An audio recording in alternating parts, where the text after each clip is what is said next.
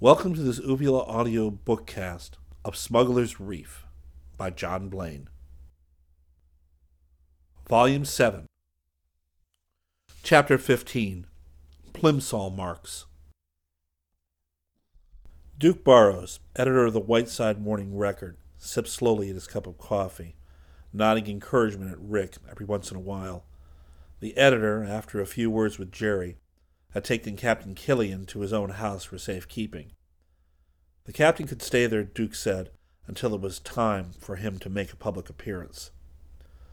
But the price Duke asked was to be told the complete story. At first Rick hesitated.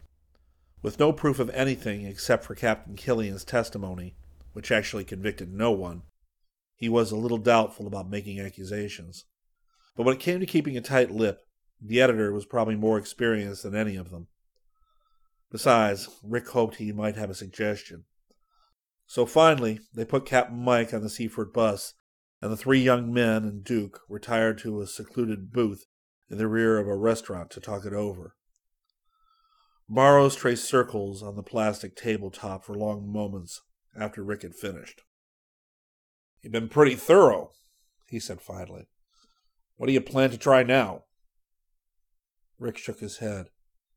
"Wish I knew. We could try to get to Creek House earlier next time the Albatross puts in there, but we know now that they guard the place." "How about spotting the Albatross from the air while she actually loads at sea?" "Rick mentioned that," Scotty replied. "But how? We can't fly at night in the Cub because we don't have landing lights, and if we did, we can only go out in moonlight because we don't have any night flying instruments." Jerry looked at the editor. "Duke, you know the Coast Guard commanding officer in this area. How about getting him to send out one of his planes?" "We could," Duke said slowly, "but I'd rather not. This is Rick and Scotty's case." He grinned. "Besides, I'm selfish. If the Coast Guard gets it, every news agency and paper in the country is going to get it from official sources. I'd rather have an exclusive we can copyright. Then every paper in the country will have to quote us." "It would put Whiteside on the map," Rick grinned. "Seriously, Duke, I'm afraid that's not very practical. Besides, how would we know when the Albatross was going to make contact with a supply ship? We know when he's going to Creek House because Captain Mike can see him, but Brad has already made contact when that happens." "Let's take one thing at a time." The editor drew pencil and paper from his pocket. "What would you need to fly at night?" Rick ticked them off on his fingers. "Wing landing lights, navigation lights, cockpit instrument lights, and if we were supposed to fly in anything but clear weather, we'd need a bank and turn indicator, and an artificial horizon. But even then I'd be doubtful. I've never had training on that stuff. I wouldn't dare take the Cub out unless it's a clear moonlit night, so I'd have to have a good horizon." Scotty approved. "That makes sense. If we stuck to clear moonlight, the only things we'd need would be landing lights and navigation lights." Duke made notes. "All right. I don't think you need to worry much about having good moonlight because the weather is pretty consistent this time of year. Barring a ground haze or local thunderstorm, you'll have clear weather, and the moon will be full by the early part of next week. Now suppose we get Gus to install landing lights and navigation lights on a rental basis. The paper would pay for that in exchange for an exclusive story." "All right, then all we would need would be good weather," Rick said. He had never flown the Cub at night. In fact, he had only flown once at night, and then it had been in a much better plane and with an experienced instructor. But with good moonlight and a clear sky, it shouldn't be much different from day flying. Duke continued. Now the next point. How can we know when the Albatross is going to make contact? I think we can find out if Captain Mike will help, Scotty answered. We know it takes time to transfer the smuggled goods, whatever they are. That means Brad Marbeck has to leave port earlier in the morning than usual, unless he wants to call attention to what he's doing. As I see it, he probably leaves pretty early, makes contact with his supply ship, gets his load, then he hurries to the fishing grounds and gets his net over the side, and is fishing when daylight comes and the others see him. If Captain Mike kept watch, he could let us know when Brad left real early. That's good figuring, Rick complimented his pal. The Albatross would have to leave between 2:30 and 3 in the morning. Otherwise, he wouldn't have time to load before daybreak. It wouldn't take long, Scotty pointed out. They have to do their unloading by hand at Creek House, but the ship must have cargo booms. 2 cargo nets swung to the deck would do it, and it wouldn't take any time at all. Jerry consulted his watch. We could go to Seaford tonight and make arrangements. Rick shook his head. It's Saturday. The fleet doesn't go out on Sunday. Monday will be the soonest. I have another idea, Duke Barrows said. Suppose we take the state police into our confidence. But we don't have any evidence to give them, Jerry objected. No need. Captain Ed Douglas is a good friend of mine. I can put it to him as a friend, and not officially. Rick rather liked the idea of having the state police on their side. He had a great deal of respect for the young officers, and he knew that they operated with military efficiency, plus FBI criminology training. What's more, Captain Douglas was a good friend of Hart's and Brandt's, and Rick knew he would treat their story with confidence. I'm for it, he said finally. Besides, if the state police sort of cooperated unofficially, they could have their highway patrols watch out for the truck that's getting the stuff from Creek House. The patrol car wouldn't even have to go to Seaford. They could just keep an eye on Salt Creek Bridge, because that's got to be the loading point. Captain Mike hasn't seen any trucks on Million Dollar Row. Fine. Duke Barrows rose. Still early. We'll get busy right away. First stop, Whiteside Airport, to talk with Gus about putting lights on your plane. Then we'll drop in on Captain Douglas. Rick felt better. The pattern was clear now, even though there were a lot of ifs. If Captain Mike notified them, he and Scotty could fly over the Albatross. If they saw it make contact with some offshore ship and load contraband, they could return to Spindrift and notify Captain Douglas. Then the state police could be on hand at Creek House to catch the Kelsos and Marbeck in the act of unloading. And that would settle the smuggler's hash once and for all. The prospect of flying at night made him a little nervous, but he was sure it would be all right. The only thing was, although he could take off from Spindrift at night, he couldn't land there because the tiny strip gave no room for errors in judgment. He would have to land at Whiteside. This is on the morning record, Duke said as he paid the check. And while we're working on this, I think I'll try to dig into Kelso's record a little too. Never know what it might turn up. Sunday was quiet at Spindrift. Rick and Scotty swam in the light surf below Pirates Field, sunbathed for a while, and then walked back to the house. Hartson Brandt was loafing for the day, too, and Rick had an opportunity to talk to him for the first time in several days. Hartson Brandt listened to Rick's story and plans and agreed that any night flying must be done in absolutely clear, bright weather. Rick knew that the fact that Captain Douglas was cooperating had swung his father's decision, and he knew that although his mother would be inclined to object, she would accept his father's judgment. It gave Rick a comfortable feeling to know that the state police captain was interested. Captain Douglas had agreed to go along with their plans during a long conference the night before, and Gus had promised to get the necessary lights for the Cub from Newark early Monday morning and have them installed by Monday evening. Rick and Scotty helped with the installation on Monday afternoon. The hardest part was feeding the wires through the wings and fuselage. The wires had to be passed from one inspection port to the next, which required a great deal of fishing. But by 5 in the afternoon, the job was done. The Cobb now carried a pair of landing lights, like auto headlights, one under each wing, and red and green navigation lights on the wings. There was a tiny white light on the tail, too, which would blink in unison with the colored wing lights. As they landed at Spindrift, Rick grinned at Scotty. Your head set firmly on your neck? It might get jarred off the first time I try a night landing. I should have stayed in the Marine Corps and lived a quiet, safe life, Scotty grumbled. When do we try these things out? Want to go down and shine the lights on Creek House? Rick joked. No, that wouldn't be safe. Didn't that phone call warn you not to fly over Seaford?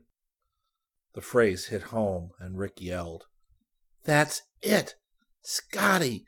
I knew there was something funny. It was in the back of my head, and I couldn't dig it out, but that is it. Listen, why would the Kelsos object to our flying over Seaford during the day? All their dirty work goes on under the cover of darkness. They must have some reason for warning us. Yeah, you're right. Scotty started at a run through the orchard. Let's take another look at those photographs. They ran through the house and up the stairs to Rick's room and spread out on a table the enlargement Scotty had made. Let's see. There must be something they don't want us to see. But where? We know there's nothing on the grounds, and we couldn't see anything in the house or the garage from the air. The marsh, Scotty suggested. Try the marsh, especially up the creek from the hotel. They bent their heads over the best photo of the area, and two pairs of eyes scanned the marsh grass. Rick pointed to an area on the creek house side of the marsh, a short distance below the bridge. There's something there, but I can't make it out. Scotty straightened up. You got a magnifying glass? There's one in the library. Rick ran to get it and stopped to explain to his father that they might have an important clue. Then he ran back upstairs. It was a powerful glass. He held it over the questionable area, and the details leapt out to meet him. Wordlessly, he handed the glass to Scotty. The boy bent and studied the photo. Then he turned to Rick with a wide grin on his face. So that's it. Rick, that's their cache. They must park the stuff there until the truck comes. The marsh grass had been bent cunningly over the area in an effort at camouflage, but the magnifying glass clearly showed some sort of barge piled with wooden boxes. Well, let's go take a look, Scotty said enthusiastically. Maybe it's still there. Rick started to agree, and then a thought struck him. No, we'd better not. They'll see us, and they might notice the lights on the plane. We don't want to tip our hand. Then he brightened. But they don't know Gus's plane. He hurried out into the hall and called Whiteside Airport, and Gus answered. This is Rick, he told the airport manager. Gus, how's your plane? Running like a watch, just like my car. Why? How about we borrow it for a quick trip south? And now he wants to imitate birds, Gus groaned. Don't you know it's too early to fly south? We don't want to go that far south, Rick said. Sure, come and get it. Rick had no hesitation in asking the obliging Gus for the loan of equipment, because he was always ready to oblige in turn. Several times, when Gus's plane was out of commission or not available, either because of an engine overhaul or because some flyer had rented it, Rick had taken the Cub to Whiteside for Gus to use in instructing his pupils. Furthermore, the island boats were always at Gus's disposal, and he frequently borrowed one to go on a Sunday fishing excursion. The short hop to Whiteside took only a few minutes. Rick taxied to the hangar, and he and Scotty climbed out. Gus's plane, a light private job of a different make than Rick's, and painted red, was standing on the apron. It had the name of the airport painted on the side in large letters. Gus came out of the office and walked to meet them. He was a short, stocky young man, only a few years older than Rick, and his slightly sour look hid a keen sense of humor. I called my lawyer. He'll be right here, he announced. Lawyer? Rick sometimes had a hard time knowing when Gus was pulling his leg. What for? Gus shrugged. You're borrowing my plane when your own is in perfect flying condition. It's got to be for something illegal. You want my plane to be seen instead of yours. You want people to think I did it. So I asked my lawyer to come over here. I'll have a witness to prove I wasn't in the plane when the dastardly deed was done. What deed? Scotty asked seriously. Gus looked wise. You don't trap me like that. If I admitted what I know, that would make me an accessory before the fact. Nope, I'm keeping quiet about this, he leered. But I know. Accessory? Rick hooted. You know what that means? Something extra and usually unnecessary. Gus looked hurt. I'll remember that the next time you come in for an engine check, and I'll put emery in your crankcase. Go on, get in. I'll whirl the fan for you. Rick and Scotty climbed into Gus's plane, grinning. Rick checked the controls rapidly and then called, Ignition off! Off, Gus repeated and pulled the propeller through to prime the engine. Contact, Rick called, and Gus pulled the prop. The engine caught at once. Rick warmed it and watched his gauges and then waved to Gus and taxied to the end of the runway. As soon as they were airborne, Scotty took the speed graphic he had brought and checked to see that a film plaque was in place. Rick banked around and headed for Seaford. There was no buzzing of Creek House this time. Rick flew a straight line just far enough seaward so that Scotty could get a good picture. As they passed the cache area, Scotty leaned far out and snapped the shutter. Then he turned to Rick, grinning. Still there, about 10 cases. Looks as if we've got the goods on them. Rick flew straight ahead until he was out of sight of Seaford. Then he swung a few miles inland and returned to Whiteside. 15 minutes later, they were landing the Cub at Spindrift, just in time for dinner. But first, Rick made a phone call to the Morning Record, reported their findings to Duke, and arranged with Jerry to pick them up at the Whiteside dock later for a trip to Seaford. They had to see Captain Mike to make arrangements, and Rick wanted another look at the Albatross. He had to memorize every detail of its silhouette, otherwise he might find himself following the wrong ship when the time came if another fisherman decided to get an early start. It was dusk when Jerry met them. I got a message from Duke, he said as he climbed into the car. He phoned Captain Douglas to tell him about the wooden cases you saw. Captain's going to keep an eye on the stuff, but he says it isn't enough evidence. The Kelsos could claim they know nothing about it, and we couldn't prove they did. The stuff isn't on their land. Proof? Scotty said sourly. Golly, we got to get pictures of them peddling the stuff to customers? Just about, Rick commented. Captain Mike wasn't at home when the young men arrived. They parked in front of his shack and talked and listened to the car radio for over an hour before he finally appeared, and then he greeted them tartly. Why weren't you at Spindrift when I phoned? What for? Rick asked. What happened? Brad Marbeck's at Creek House again, and that's what happened. I called to tell you and your mother said you had left. What's the matter? Not letting what happened the other night scare you off, are ya? We sure are, Scotty replied. Rick laughed at the old seaman's astonished expression. Don't let him fool you, Captain. We've got another plan. Quickly he outlined Duke's proposal and explained how they had outfitted the Cub. Captain Mike smacked his thigh. Now we're getting down to cases. You just bet I'll keep watch on the pier so I can phone when Brad leaves. There's one more thing, Captain Mike, Rick said. I have to get another look at the Albatross tonight. Is there any place from which we can see her without being seen? Captain Mike thought it over. Yes, he said at last. There is.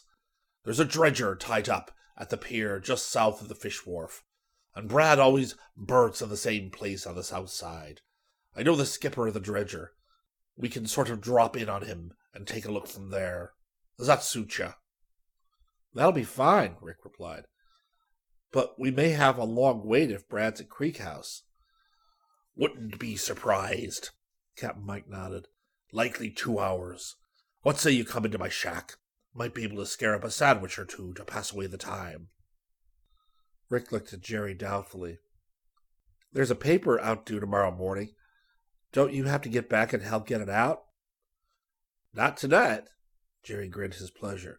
Duke said to stick with you two and forget everything else. First time I've had an assignment like this. I have to admit I sort of like it. Good, Captain Mike grunted. Then let's go see what we can find to eat. I got so interested in watching for Brad Marbeck, I plumb forgot about food. It was after 11 when the four left the shack and climbed into Jerry's car for the short ride to the pier. At Scotty's suggestion, they parked the car on the edge of town and walked to the dock where the dredger was tied up. They stayed in the shadows, hopeful that they would not be seen, and Rick thought they reached the dredge without attracting attention. The dredge was deserted, but Captain Mike made himself at home. He led the boys into the wheelhouse, a small shack on the aft end, and they took places at the windows. They had arrived too early, as it developed. It was a full half hour before the Albatross finally rounded the fish pier and steamed into her berth. The pier workers were gathered at the berth, obviously waiting impatiently. They had finished unloading the last of the other trawlers a full 15 minutes before. Rick studied the rigging of the ship as it approached and memorized the position of her running lights. The Albatross had only one distinctive feature. Her crow's nest, from which a lookout was kept for schools of fish, was basket-shaped instead of being perfectly round. The other trawlers, he had noted, had crow's nests that looked like barrels. He knew he wouldn't forget the way the nest narrowed toward the bottom. The Albatross was low in the water. As she slid into position and threw out her lines, he saw clearly the plimsoll marks on her bow. The plimsoll mark was a series of measurements in feet, running from the maximum depth at which the ship should lie in the water down toward the keel. By looking at it, the skipper could tell at once how much load he had aboard. Now the top figure was barely showing. Rick studied it and his forehead creased. "That's funny," he said, pointing it out to the others. "She's full up. You'd think she'd be lighter after dropping off a load at Creek House." "You would, for a fact," Captain Mike muttered. "What do you suppose they're smuggling? Must be feathers, 'cause if you added a few more pounds to the load she's carrying now, she'd be awash." Rick felt a pang of doubt. Were they away off the beam on their guesses about the Kelsos and the Albatross? The ship certainly would be higher in the water had they unloaded cargo. "Maybe they didn't unload tonight," Scotty ventured. "Be smart of Captain Marbeck to just visit Creek House for nothing once in a while to throw off any watchers. That way, he can make his story about visiting his relatives seem even more plausible." Captain Mike had told them that was the story Brad was handing out to those who dared question him about his visits to Creek House. Rick's face cleared. "Okay, well, I guess that's got to be it. But look, if he visited the Kelsos tonight, it doesn't look as though he would make contact with his supply ship for a couple of days." "Suits me," Scotty stated. "I'm not overly anxious to go tooting off into the wild black yonder in that cub, if you come right down to it.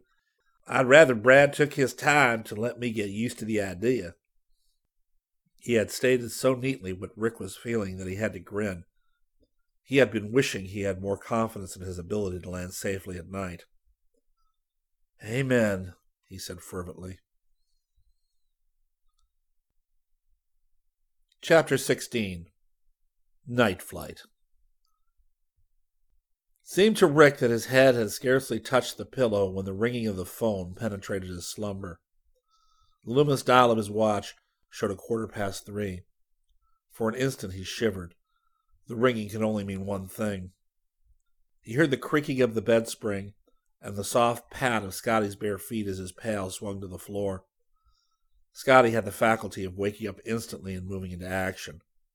By the time Rick reached the hall, he was already lifting the phone from his cradle. "Yeah?" he said softly. "Okay, Captain Mike. How long do you think it will take him to get out past the fishing grounds?" "All right. Give us a call about breakfast time. We'll let you know how we made out." The boys hurried to Rick's room. Rick snapped on the light and stood blinking in the sudden glare. "What'd he say?" "Brad just left. He was phoning from Jake's Grill. I guess that's the only place in Seaford that's open all night." "Well, my guess that he wouldn't go out tonight was certainly a bum," Rick said. "Smuggling business must be good. How long do you figure it would take Brad to reach the other side of the fishing grounds?" "About an hour." Rick looked at his watch again. That doesn't give him much time before daybreak. Starts to get light at about 4:30 at this time of year. Well, let's get dressed. Rick slipped into slacks and a heavy woolen shirt because it would be cold before dawn.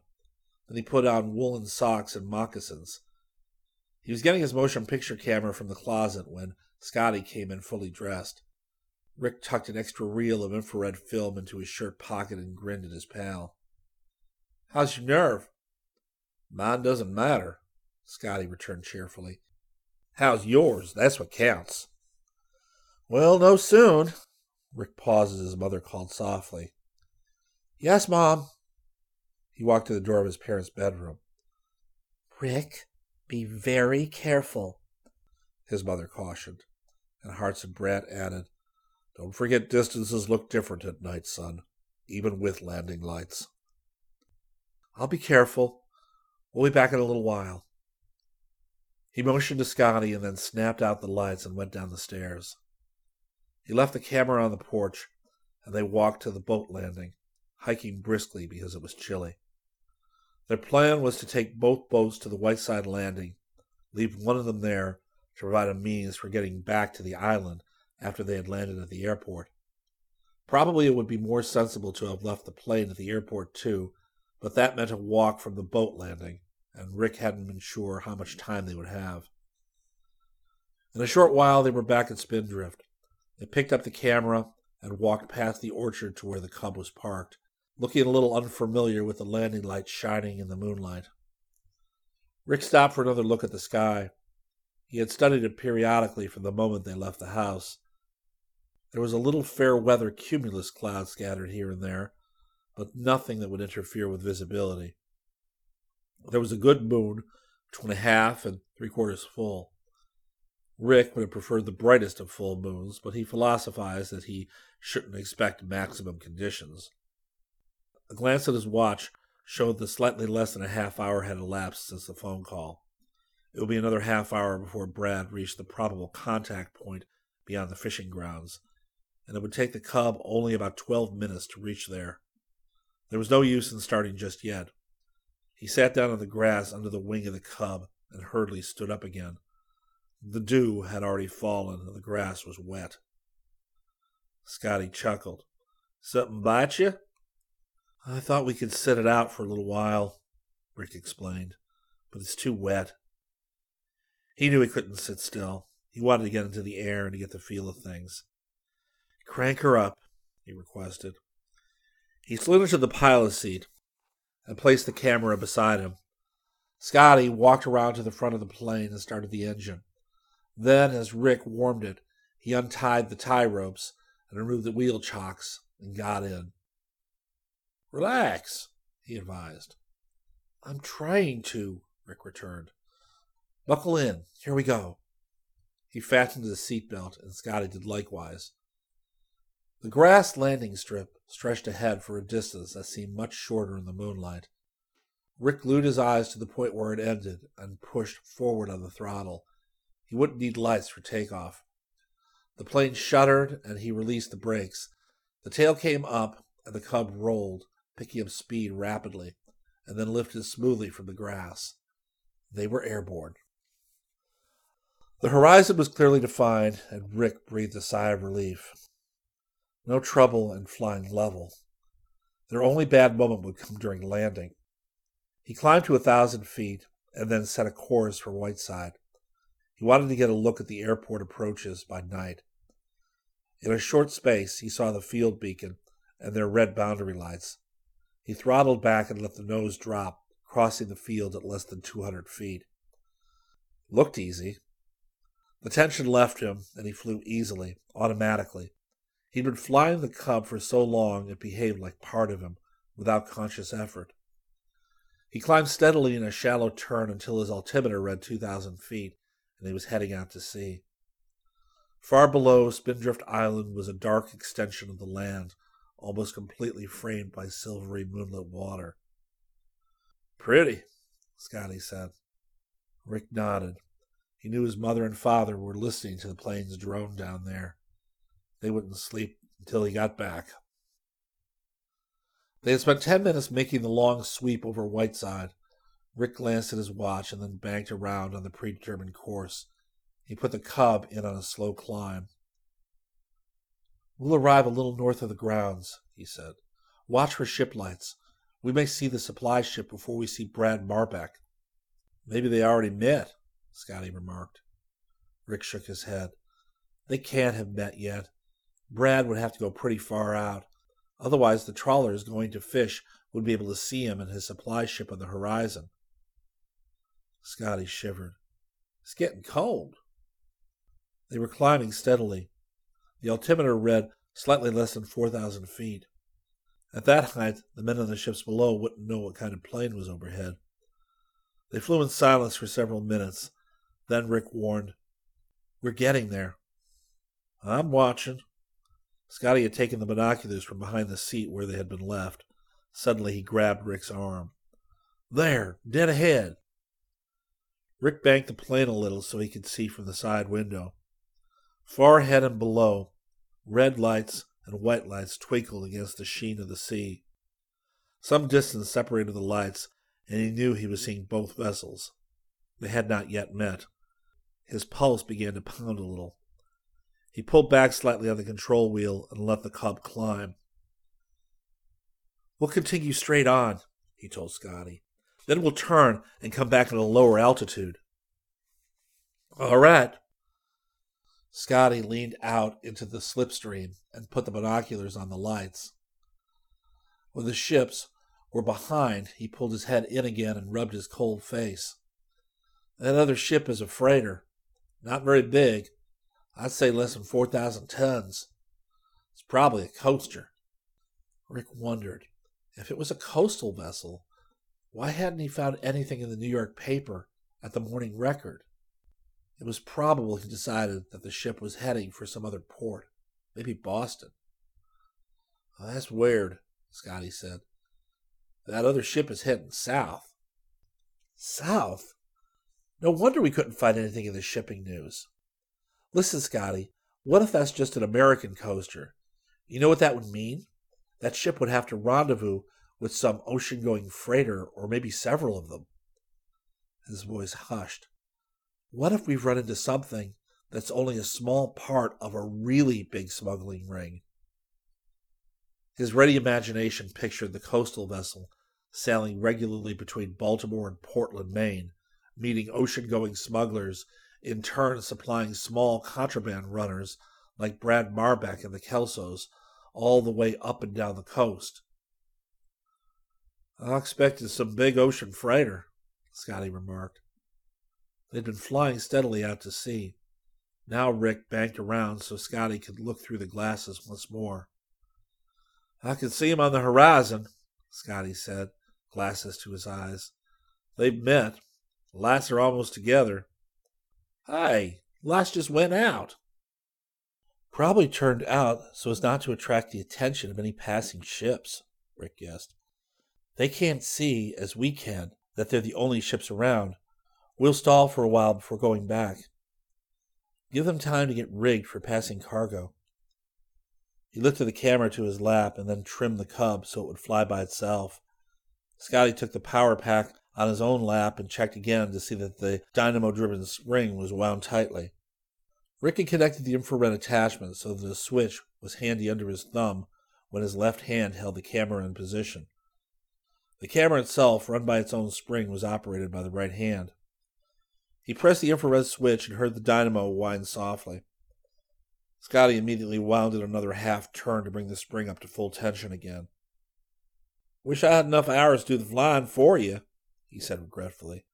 "Then you could photograph without worrying about the plane." Scotty had his license, but he had not yet accumulated the experience that would fit him for an adventure like tonight's, or rather this morning's. Rick twisted the lens barrel, making sure it was full open. Then he twisted the focusing ring until it stopped. Now the camera was focused on infinity. All he needed to do was aim and shoot. He looked at Scotty. His friend's face was a white blur in the dimness inside the plane. "Think we've given him enough time?" "I think so. They wouldn't need much. The supply ship would have cargo booms all rigged. and the first load in the cargo net. Better turn back. Rick banked, letting the Cub slip as he did so. They lost altitude rapidly, and he watched the silvery sheen of the ocean resolve itself into waves. There was not enough wind to make foam or whitecaps. The two ships would have no trouble coming alongside and moving cargo. He leveled off at 500 feet on a course that would take them directly over the vessels. Both young men strained to see ahead, and both saw the blurred outline on the horizon at the same time. Gradually, the outline became clearer, until finally they flashed directly over the two ships. "Here we go," Rick said, and the calmness of his voice surprised him. He rocked the Cub up into a tight bank that would take them in a narrow circle with the ships at its center. His hands made delicate adjustments in the plane's balance so it would practically fly itself. His feet were light on the rudder pedals. He lifted his hand from the wheel, and the Cub held course without a waver. "Now," he said. He took the camera and pressed it to his cheek, gripping it firmly. His eye found the telescope, and he pressed the infrared switch. Scotty's hand was poised, ready to grab the control wheel if the plane started to slip. The power pack was held tightly between his knees, and his right hand was on the winding handle. The scene lit up for Rick. He saw 4 men on the trawler's deck looking up at him. He saw the cargo net suspended almost over their heads, and he saw men on the deck of the freighter. His right index finger pressed when the camera started to roll. The Cub held its tight circle, and Rick kept his finger down. Then he felt the camera stop and knew it had to be wound. Swiftly, he shifted balance and turned the winding handle until the spring was at full tension again. But his shifting of weight had disturbed the plane's delicate balance. He had to put the camera down and work the tab controls that trimmed the plane with his left hand, while his right kept it steady. It took only a few moments. Meanwhile, Scotty had wound the dynamo tight once again. When Rick looked out, the cargo net was no longer in sight. The men on the freighter's deck were bent over another cargo net, working at cases that were evidently heavy. Rick kept the camera on them, shooting steadily, rewinding when necessary. Then he shifted his view to the trawler. The men were standing over a gaping fish hatch. Evidently, they were stowing the first load while the men on the freighter prepared the second. "I have enough," Rick said finally. There was nothing more to be seen unless they wanted to wait for the second load to change ships. "How much footage did you get?" Scotty asked. "About 50 feet, maybe less." "Well, that ought to be enough. Let's go home." Rick swung the Cub in a circle until they were facing the direction of the mainland, according to compass readings, and then he leveled off. "I wonder what they thought about the plane overhead," he said. "Probably scared them stiff," Scotty replied. "Chances are Brad Marbeck had a good idea who it was." The one thing they had overlooked in their plan was Brad's possible reaction to seeing the plane, Rick realized suddenly. Great grinning goldfish. What if that got them really scared? They might have just defeated their own purpose by making him jettison the contraband. Then he reasoned that Brad wouldn't dump his cargo if he could help it. Anything worth smuggling was too valuable to be dumped just because 2 kids saw it transferred. But still, if I were Brad, I'd get up a full head of steam for Creek House and unload that stuff right away. How about you? Because you'd be afraid those 2 wild men in the airplane would report it to the police? Maybe you're right, Rick. We better get Captain Douglas and his men on the job right away. The streetlights of Whiteside were in sight now. Rick took a bearing from them and swung slightly northward to pick up the airport. Then he saw the beacon. He had not bothered to climb after leaving the ships, so he passed over Spindrift at an altitude of 500 feet. He knew his parents would hear the Cub and know he had returned this far safely. His palms were moist with perspiration, and he had to swallow to clear his throat. Now that the moment of landing was here, his nervousness was returning. He leaned forward, watching for the airport marker lights, and saw them directly ahead. The airport wasn't big or important enough to rate runway lights or a lit windsock, but those wouldn't have helped much anyway. He knew from watching the sea that the wind was negligible, and anywhere he landed on the field would be all right. He throttled down and the nose automatically dropped to the correct glide position. Then he saw the red marker lights rushing up to meet him. He threw on the landing lights. White swaths of light picked out the trees and the boundary fence. The Cub flashed across into the open, dropping steadily. The ground seemed to come up appallingly fast, but Rick kept his nerve. It was only an illusion, he knew. The Cub was at the correct approach angle, but the illusion made it hard to tell when to level off. He waited a second too long and his wheels touched and the Cub bounced. He threw power into the engine and the little plane lifted into the air again. "Tricky," he muttered when Scotty looked at him. "You're telling me." Rick went around the airport again and banked around tightly into the approach. His jaw was set firmly and he watched the field so closely that his eyes watered. He'd make it this time. He cut the gun and the nose dropped. He waited as the runway came up, trying to gauge his height by the grass that showed clearly in the landing lights. Slowly he eased the control wheel back and the plane leveled off. Slowly and more slowly. They were eating up runway rapidly. Scotty shot him an anxious look. Then, with feather lightness, the wheels touched down. The tail settled gracefully, and they were on the ground. Rick applied the brakes, and the Cub slowed to a stop. He wiped his forehead. Scotty leaned over and solemnly shook hands. Rick gave the plane the gun again, and taxied rapidly to the hangar, switching on his lights as he went. "Babe, we made it," he thought jubilantly. "First night flight safely over. And that's not all. We got what we went after."